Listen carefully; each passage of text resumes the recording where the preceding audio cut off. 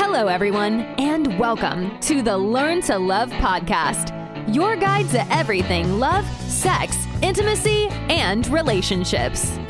Each week, your host, Zach Beach, interviews new experts on love, including couples therapists, relationship coaches, sex educators, and best-selling authors. Learn the best tips and cutting-edge wisdom to better love yourself, others, and the world. Thanks so much for joining us. We hope you enjoy the show. Welcome to the Learn to Love podcast, everyone. I am your host, Zach Beach, and I'm here with the incredible psychotherapist and author, Dr. Marni Feuerman. Hello, Marni, and welcome to the show. Hi, Zach. Thank you. Glad to be here. Today, we're going to be talking about changing unhealthy patterns. And for those that don't know, Dr. Marni Feuerman is a licensed psychotherapist in private practice in South Florida. She is a nationally recognized relationship and marriage expert with specialized training in couples therapy. Dr. Marni is a frequently quoted expert in the media and a content contributor. She has written for Huffington Post, Verywell.com, Dr. Oz's Share Care, and the Gottman Institute. In 2019, Dr. Marni authored a self-help book for women who struggle with repeated unhealthy relationship patterns entitled Ghosted and Breadcrumbed: Stop Falling for Unavailable Men and Get Smart About Healthy Relationships. And we are here to get smart about healthy relationships with Dr. Feuerman. How are you today, Marni? Good, doing great. Excited to talk about this topic. Yes, thank you so much for coming on. It's such an important topic, and I have so many questions. And first, I'd love to hear your approach to couples therapy in general. You've been working as a couples therapist for some time now, and even have a specialization in emotionally focused therapy, or EFT, which is based on the work, I believe, of Dr. Sue Johnson. And I've always wondered about this approach and what EFT seeks to do. Yes, great question. So you're correct. EFT is based on the work of Dr. Sue Johnson, and it's based on, or it's grounded in, attachment theory. And so that suggests that attachments between people typically provide a safe haven, like a retreat from the world, a way to obtain comfort, security, buffering against stress. And so certainly the idea that we're better together, and we do better when we need people. We don't really thrive in the world without others. And so because of that dependency, we want that to be really healthy. And so the focus is on creating a healthy attachment bond between the couple. And we also focus on what we call the relationship system. So this is just anytime you have more than one person, we know that a dynamic between them is created. So we could have one person triggered by something, but then that doesn't just exist in a vacuum, right? The partner could then be re-triggered, and then that re-triggering triggers the partner back, and so on and so forth. And so that can really become perpetual and often predictable. And so EFT aims to change those negative patterns of interaction, and it helps people become more aware of their own needs as well as their partner's needs, and how those two people can help each other through distress and, of course, meet each other's needs. And so when they have that kind of awareness, they're also better able to listen and discuss problems, more from a place of empathy instead of, say, a place of defensiveness or anger. So in a nutshell, I would say we're restructuring their bonds when the bond has been perhaps frayed or disconnected. So we're helping them reconnect and create a very secure and healthy bond. I love that idea, and I think it is really important for anybody in a relationship to know that they are basically co-creating this third entity, like what you might call a relationship system. And it's not just this you versus me, but it's this co-created relationship, co-created thing that is oftentimes the source of the dysfunction, and not like one person's individual pattern. Yeah, 100%. And I think that also helps us as EFT therapists be more less pathologizing, because we really don't want to find one or the other to blame. We know that's not really helpful, but we can externalize the relationship interaction, like you just said, that, hey, that's the enemy. This thing that comes up between you is the enemy, not either of you. And so it helps with that. So you're exactly correct. I'm curious if a couple ever comes in and to you as a therapist, it's incredibly obvious the negative relationship pattern that's happening, but it's really hard to get them to see it. I know one of the things that therapists are kind of educated in is that when people are told the work they necessarily need to do, they're often resistant, and it's much more useful to help people come up with their own solutions to certain problems. But when a couple does come in, do you feel like you have this awareness of certain relationship dynamics that you are easily able to identify what's going on in the relationship? Yeah, I think we tend to see that the therapist usually will start seeing that or making sense of that pretty early on. And I would say most of the time, the couples don't see it as that pattern. They're not taking that aerial view like you're describing. So I think we kind of expect that. We know that it's going to take them a little while to start to see that. So it's not unusual not to get the buy-in for that right away. And so what we're doing is giving them an experience too during the session. We're really slowing things down. If there's certain things we're hearing and listening for that we know sound a little different or give us that new piece of data, we often have the couples turn and share and talk to each other. And so that's part of really actively restructuring the way they talk to each other. We try to get people in into a little bit more of the vulnerability, into more of the, where they can be empathic. But sometimes that really gets bypassed when they're home and they're fighting and, things flare up really quick. So it's kind of like we can, in the office, we can really slow things down and take more charge of what we want to focus on. And then one of the things we start to see, which I think is also a sign of progress, is when the couple can start to take that other aerial view and go, oh yes, we do co-create this.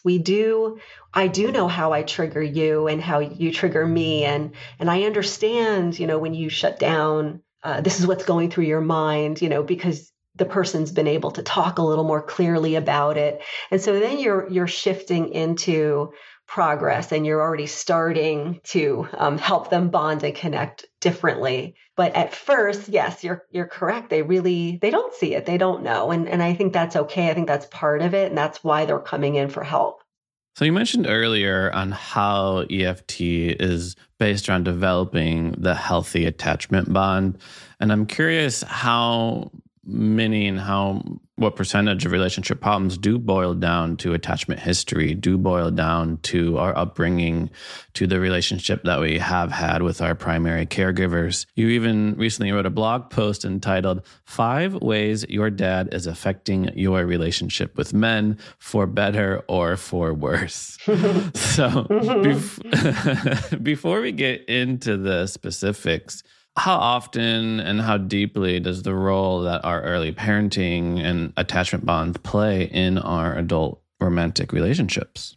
Well, I don't have exact numbers, but I would say significantly. I would say a lot. Usually once we dig into this stuff with people, it all kind of comes to the surface. So certainly childhood, family of origin, what we call family of origin, which is the family you were born into. So those experiences are really critical to our emotional development. That's sort of your first exposure, as a baby coming out of the womb. I mean, that's the environment you're put into. And so usually it's our parents or, other caretakers. And so those become the primary attachment figures. And they play an important role in how we come to see ourselves, other people, the world, because they really lay the foundation of what the world and our close relationships are going to look like. And so those experiences inform how we view the world as either safe or dangerous, whether it's okay to take emotional risks,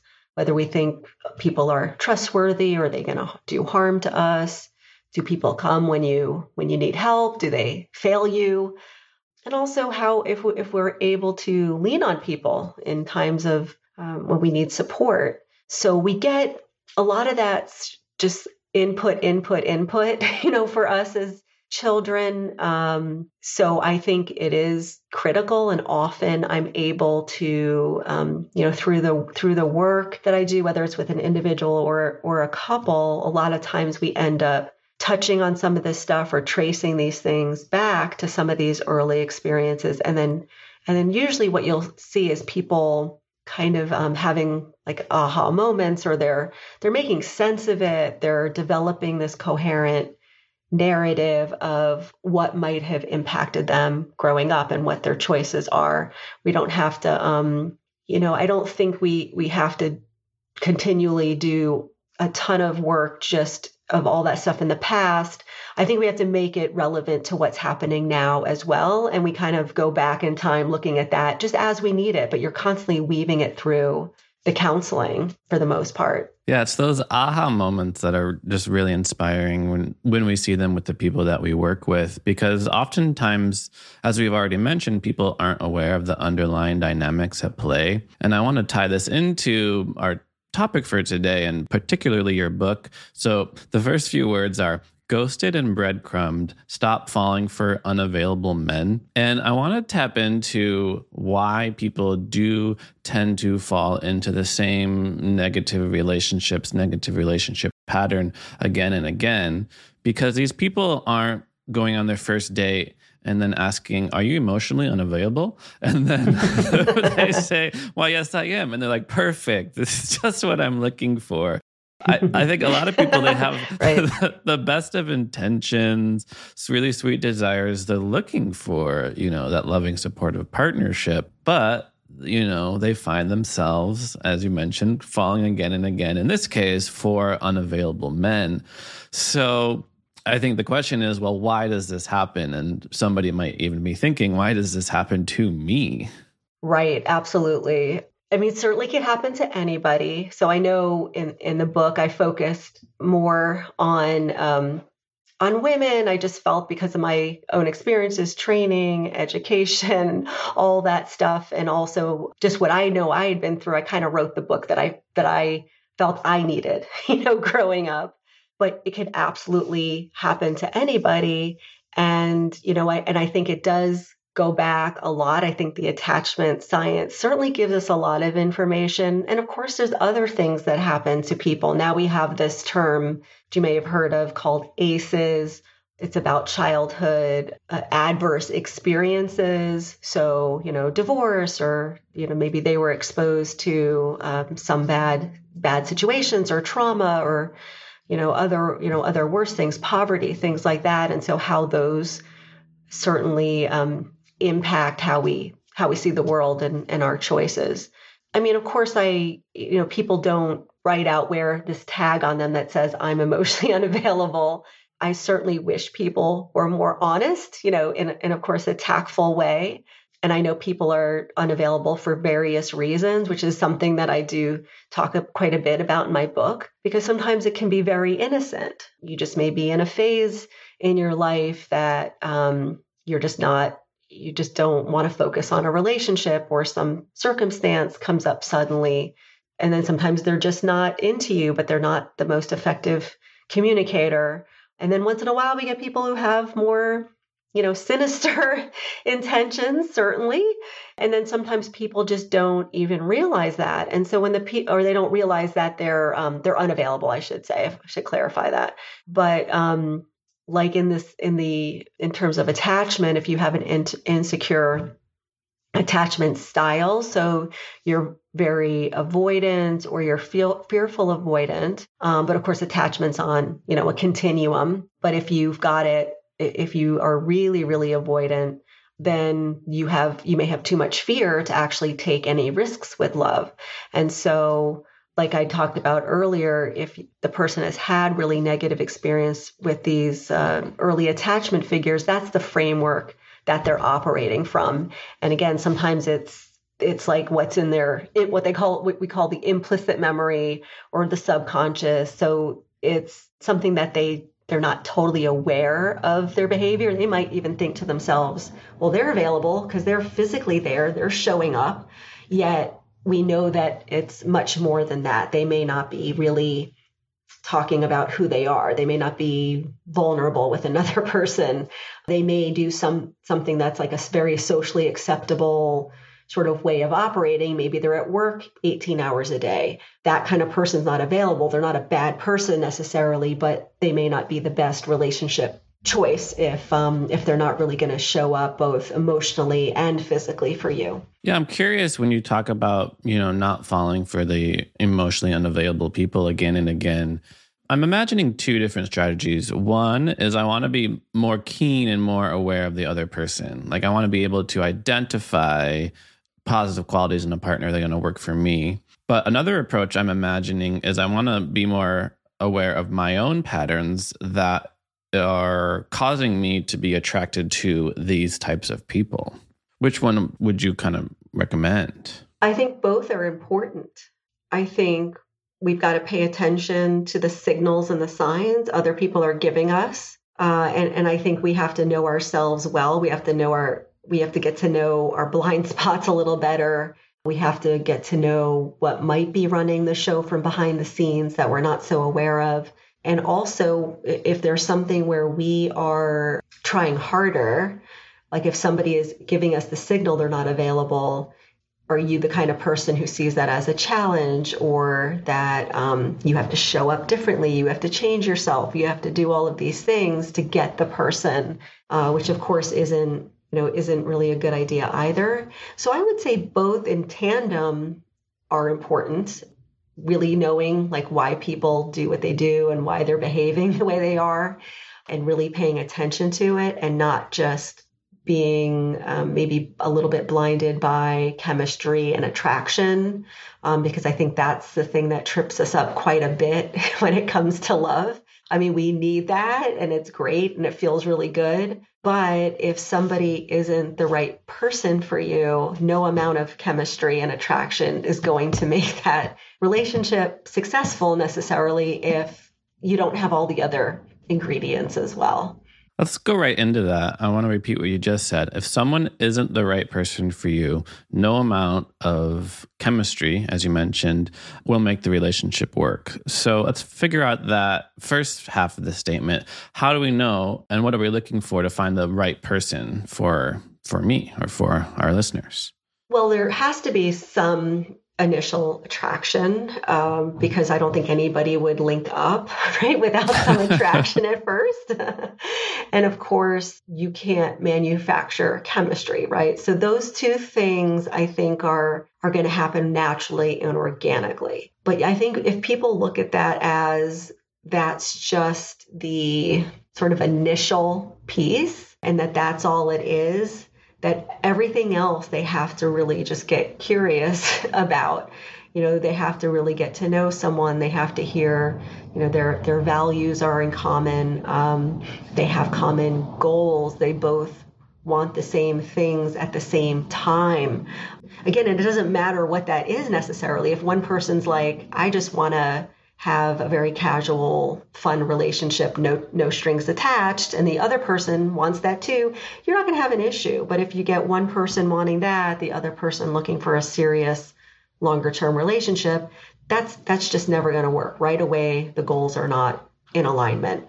And then I think as you go along, you're going to want to make sure that you feel like, you both have each other's back, you can count on each other, there's honesty, there's transparency, people are reliable, there's a sense of accountability for their behavior, the way they treat somebody. You want to feel certainly that you both have empathy going back and forth for each other. That's one thing I hear a lot.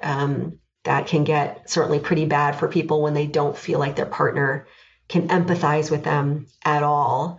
So that's certainly something that is going to be really critical. And so And so I think like you had also touched on, I mean, it doesn't mean you're always going to agree on every little thing, but when you argue or when you have a disagreement, you don't become enemies. You feel like, okay, we still have each other here. We still keep the relationship as and protecting the relationship as number one, and that even if it gets a little dicey between us, we're coming through on the same team. I love all those. And I think it is really important. So I'll repeat just a few of them is that when you are looking for the right person, you are looking for similar values, common goals, wanting the same things at the same time. Maybe you're both looking for the life partner. Maybe you're both looking for casual hookup. And then empathy and support, I feel like, are huge, as you mentioned.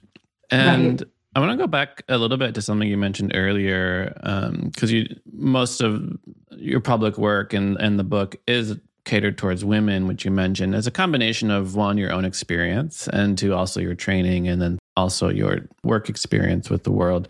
And I am kind of curious, do you find certain relationship issues, there is a large gender disparity between, like, in this case, you're like, okay, women tend to be attracted to unavailable men. And so would you say that there are less men attracted to unavailable women? And as like a man, what are some like more predominant, say, negative relationship patterns that you see? Yeah, sure.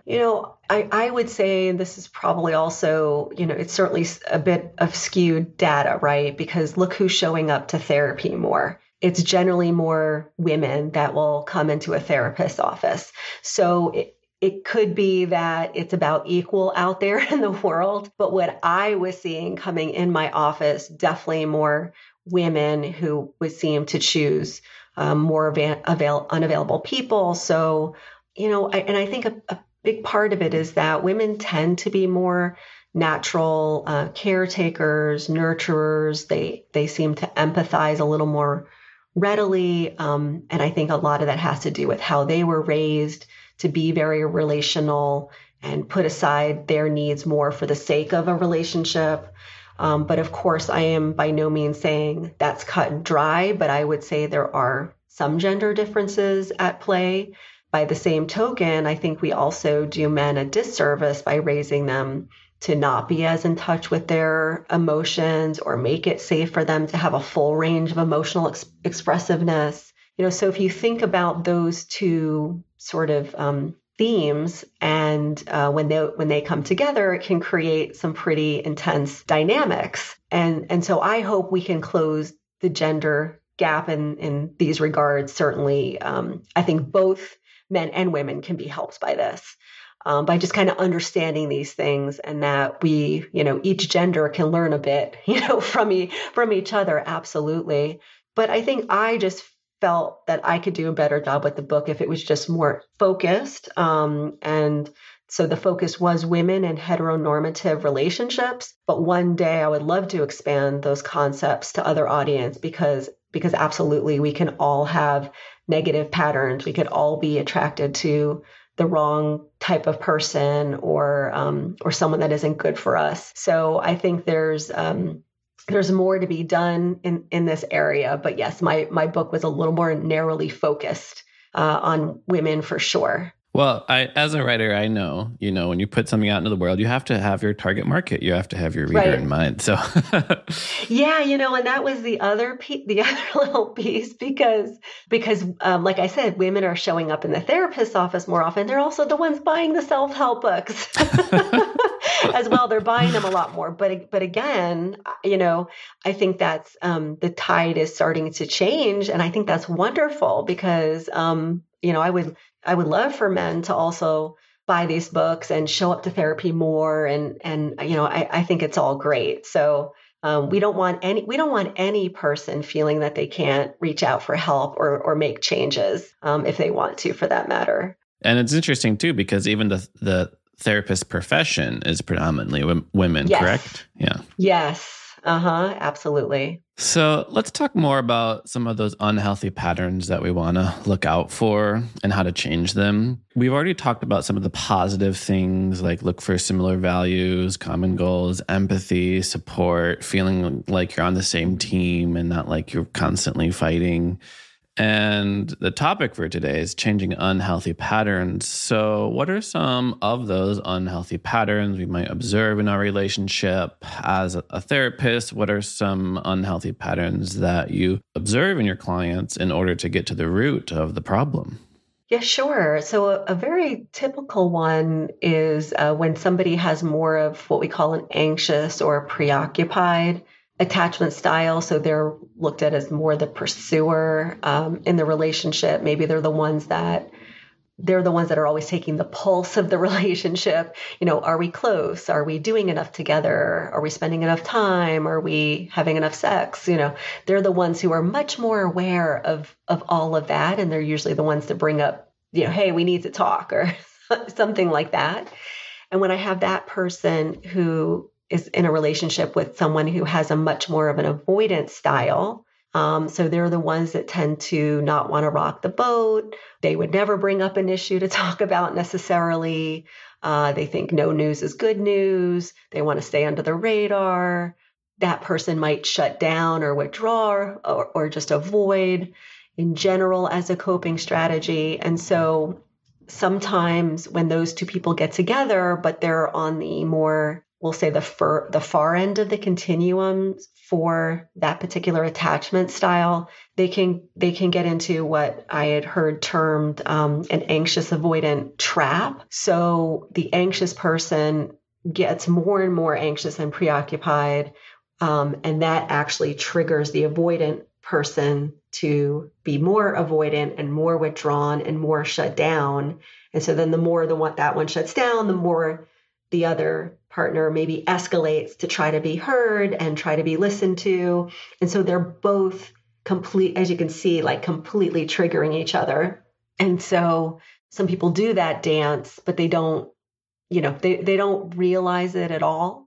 And so it's always kind of about that space between them and where the pursuer is chasing the one who's distancing, and then that one distances, but sometimes they might take a step towards the pursuer, then the pursuer backs up. And so sometimes that can just go back and forth, but they never really say, hey, what are we doing here? Do you realize this is happening? It's kind of like this seesaw, and they never seem to navigate that emotional space between and sort of come together and figure this out. And so if that happens to an extreme extent, that's really, really problematic, because then nobody's feeling like they're getting their needs met at all. But of course, when we look at it, the good thing about, I think, attachment is that we're not trying to pathologize these things. We're trying to say, here's how you cope with distress. Here's how you cope with the world, or when your partner's upset or unhappy with you, or, this is what you do. These are sort of your moves in the pattern. But you don't have to do that anymore. We can figure out other ways so that, you're navigating the space and the distance between you a little bit better. So you're not constantly pushing and poking each other and making each other feel worse. So that's like a very typical pattern that can become unhealthy. And then I would say another one that I tend to see a lot would be where one partner is over functioning quite a bit for the other. So maybe they're in a relationship where their partner is struggling with addiction, or they can't seem to hold a job, or they sit in front of video games 10 hours a day, or where it just feels like the relational or emotional load is way out of balance in the relationship. Some people use the term codependency for that. I tend to try to look at a little more holistically and not just sort of, label it codependency, because sometimes there's a lot of factors going on, but it would be as if like there's just an extreme lack of balance between whose needs are being met in the relationship. And one is probably completely depleted and the other one is coasting. So, something along those lines is something that I would tend to see as well. So I feel like we could go into each pattern that you just mentioned. Yes. So probably won't have time for them all, but let's talk about that first one, the anxious avoidant trap, because I do feel like it's very common how one person almost needs or wants a certain level of commitment and expressions of appreciation or connection in order to feel safe. And the other one is a little bit more avoidant. And the idea of commitment can seem to be quite scary. And I almost want to connect this trap to a dynamic that will occur in every relationship around desire discrepancies. Every relationship has two different people. And if you compare two people, one of them is going to want more sex than the other one. One of them wants to communicate more than the other one. One of them wants alone time more than the other one. And how that, again, can turn into perhaps a negative pattern around, criticism. Like, I need this, you aren't fulfilling my needs. And the person gets flooded and perhaps withdraws. So how do we best manage, function, go from unhealthy to healthy in our relationships when one person basically wants something that is in direct conflict with what the other person wants? Yeah, it happens more frequently than you realize. And sometimes I would see kind of like a dual pattern in a way, almost like a pattern superimposed on another pattern. So you could have an emotional pursuer. In other words, someone in the relationship's pursuing for emotional connection, and then the partner is more of an emotional withdrawer, but that emotional withdrawer will pursue for sex, and then that emotional pursuer withdraws sexually. So you almost have like a flip-flopped pattern that actually can happen as well. But in all of these cases, the target, I would say, is certainly how how people are coping with it, how they can bring it to each other in a way that can be heard and taken in and responded to, because people end up having these very ineffective ways sometimes of both talking about their needs and responding to each other's needs. So a typical example might be a partner who criticizes, and that's their way of communicating their distress. And instead of criticizing, which of course is going to end up unintentionally pushing the other person away, right? Because no one moves towards an angry, critical partner. We might help them talk a little more about what's underneath. So what's underneath the reactivity, what deeper, what we call primary or softer emotions are there. Maybe they're showing up angry, but they've never talked about, the loneliness, or their sadness, or fear that goes through their minds when their partner pulls away from them. So we're really helping them with these very clear signals, communication, being able to talk about it, and ultimately help them resolve these issues together, because they're doing that. And a lot of times people are able to figure it out once that happens. And then, of course, there's always a handful of some that just don't sort of move along that into that area, and or they don't follow through, or they just refuse, let's say, to maybe meet their partner where they are. We know that there's those types of situations, but I would say they're more on the rare side, especially in those couples where they might have started out in a good place. The relationship started out in a very sort of traditional way. They fell in love. They made these very deliberate decisions about where they wanted the relationship to go, and then something changed. They, had kids. Let's say that's a very, typical thing, unfortunately, where they have children, and then suddenly the roles are different. There's a new schedule. There's babies screaming and crying, and they have trouble navigating it at that point. But there was a long time, or there was enough time where they were totally meeting each other's needs and doing a pretty good job of it, and then something changed. And so the couples that had some baseline, let's say a relatively stable, healthy relationship, or some minor issues, those are the ones that usually certainly fare the best when they're trying to, let's say, get unstuck, when they've kind of hit some of these different issues and problems between them. The ones that I worry about the most are the ones where they tell me problems existed when they were dating, before they committed, before they moved in, but they kind of always had problems, and then they got worse. I would say in general, those are going to be much not impossible, but definitely tougher cases. So Yeah, I've heard that as well. A lot of people, they experience problems in their relationship and they think that moving on to the next step is going yes, to solve them. Oh, maybe once we get married, maybe once we have a kid, maybe once right. we move in together. Yep. Yeah, I would say nope, usually not. So I want to talk more about the kind of growth or perhaps healing that happens after we've cultivated a certain level of awareness. So, for example, earlier we talked about the anxious avoidant trap. We talked about overfunctioning.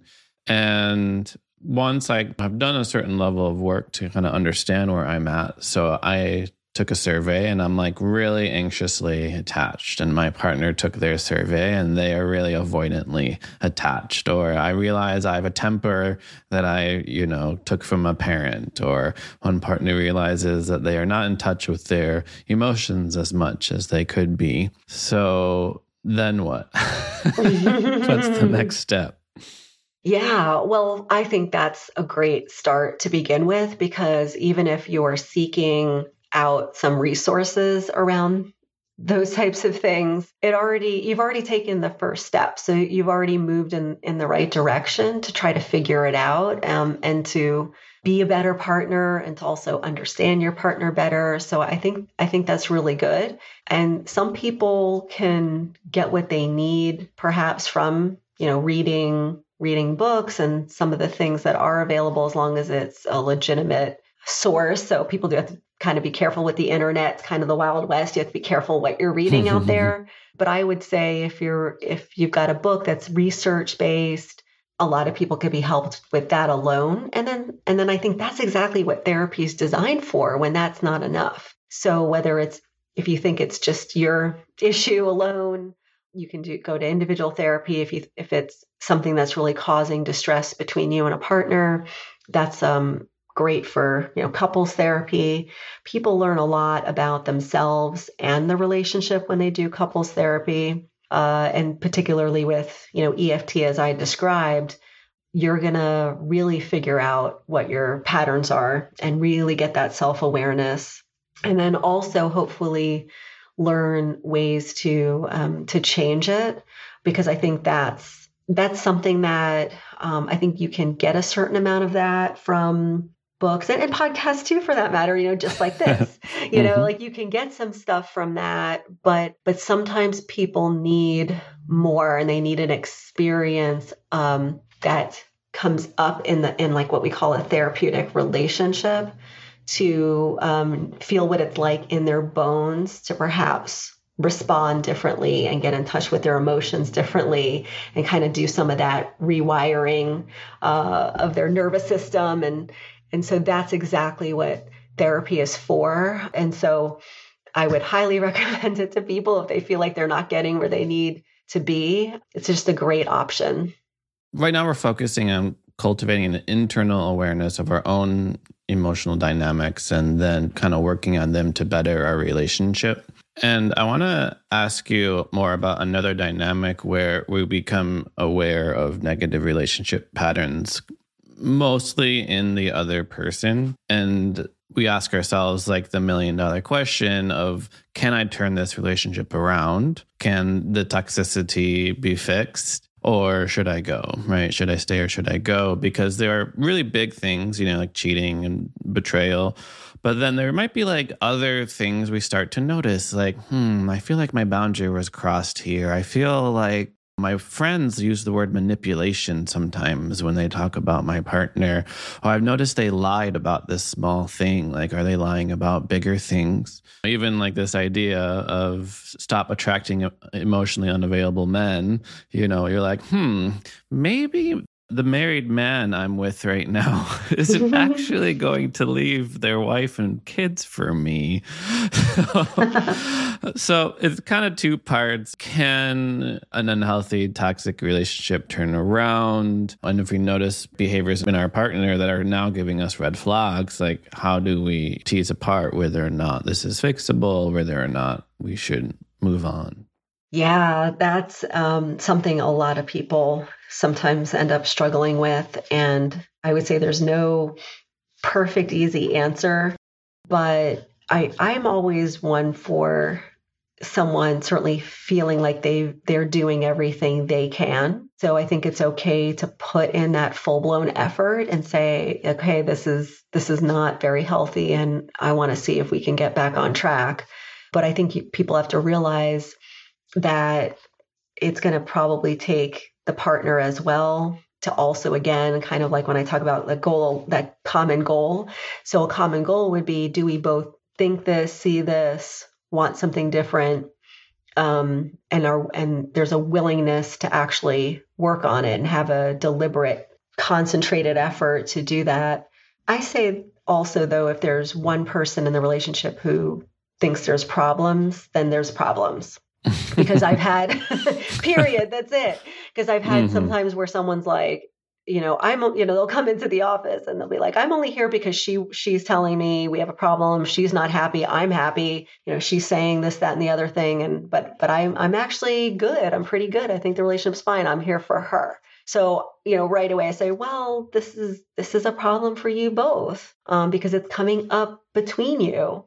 So I like to look at it that way. If one of you isn't happy, then the relationship has to be at least explored and looked at and maybe dissected a little bit. So I think if you have a willing partner to do that, great. I think if you don't, again, I think that's another red flag though, too. If your partner's like, nope, that's your problem, not mine, you do, or I think we're fine, or what? Therapist? Are you kidding? I would never go to a therapist. That's ridiculous. So these are all things that you're going to want to evaluate, and then make a decision about. And if you've done everything you can and nothing's changing, then you certainly are going to want to decide if, maybe it's, maybe it's time to move on or whatever it is. And I know it's a whole different, I kind of put it in a category when somebody's, let's say, married with children.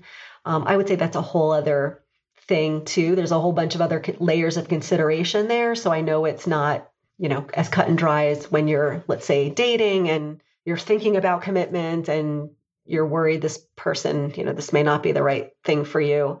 I would say walking away from that is very different than walking away from your, marriage with kids. But I would say, explore all of the options, to get on track and know when it's just not going to happen and accept that, as opposed to constantly fighting to try to change it if it's just not happening. Yeah, I think that's a beautiful almost test to bring into a relationship, is in a non-judgmental, non-criticizing way, bring up a problem and tell your partner you want to work on it. And their response to you bringing that up, I feel like, can either be a huge green or red flag. Absolutely. Yes, definitely. Definitely. So I think if you have someone who says, yeah, I'll do that. I mean, this relationship's important enough to me. And they could even say, a lot of times people are like, I don't really want to have to go to a therapist. Can we try this on our own? But usually what ends up happening is people find they can't do it on their own. Some people can, but that maybe the person's willing. If you said, okay, so we will do everything we can on our own for the next few months. And if it doesn't work, are you then willing? Can we go both see a therapist together? So most people will, not most, but I would say plenty of people would resist the idea of going to therapy. But I've also seen the situation where people will reach out to a therapist when it's like too late because the partner has said, okay, I'm done. And then they say, I'll go to therapy. And then it's really not the best sort of entryway into the therapy. So I really, wish people would just say, okay, sooner rather than later, because I'd hate for it to be too late when people could perhaps have turned things around in the relationship and they just really didn't get the opportunity. Thank you so much, Dr. Feuerman, for coming onto the show. And I do have to ask you the question I love to ask all of my guests, which is quite simply, what do you wish everyone knew about love? What I want everyone to know about love is that you don't have to be a victim of whatever early life experiences you've had, whether it's trauma or negative experiences or patterns that you've held for a long time. I think we have a lot more information than we did long ago about love. In fact, there's lots of serious scientists studying love right now. And I think that information can really help people along. And so they don't have to feel like they're stuck or that they can't make really significant changes when it comes to love if things are not going their way or the way that they wished. Absolutely. There's always hope, and we can all find ourselves in a loving and supporting partnership. Thank you so much, Dr. Mari Feuerman, for coming on to the show. Your book is Ghosted and Breadcrumb: Stop Falling for Unavailable Men and Get Smart About Healthy Relationships. And you also have your practice. So for our listeners who want to learn more about you, how can they find you? Sure, they can go to drmarnionline.com. So that's drmarnionline.com. Wonderful. Well, thank you so much, Marni, for coming on to the show. And thank you, listeners, for listening to the show. We hope you gain some powerful tools to cultivate awareness of unhealthy patterns in your relationship, including the anxious avoidant trap, and also our focus on finding the right person for you beyond simple chemistry, but looking for those shared values, shared goals, looking for empathy and support. And a good way to test if you're in a healthy relationship is to approach a problem with your partner, and if it's something they will work on with you, that is a wonderful sign. If you want to learn more about me, you can head to zachbeach.com and learn more about the show at theheartcenter.com. Thanks again, Dr. Feuerman. Oh, thank you. It's been my pleasure. Thanks again for listening to the Learn to Love podcast. To learn more about the show and your host, head over to zachbeach.com or theheartcenter.com. You can also follow Zach on Facebook, Twitter, and Instagram.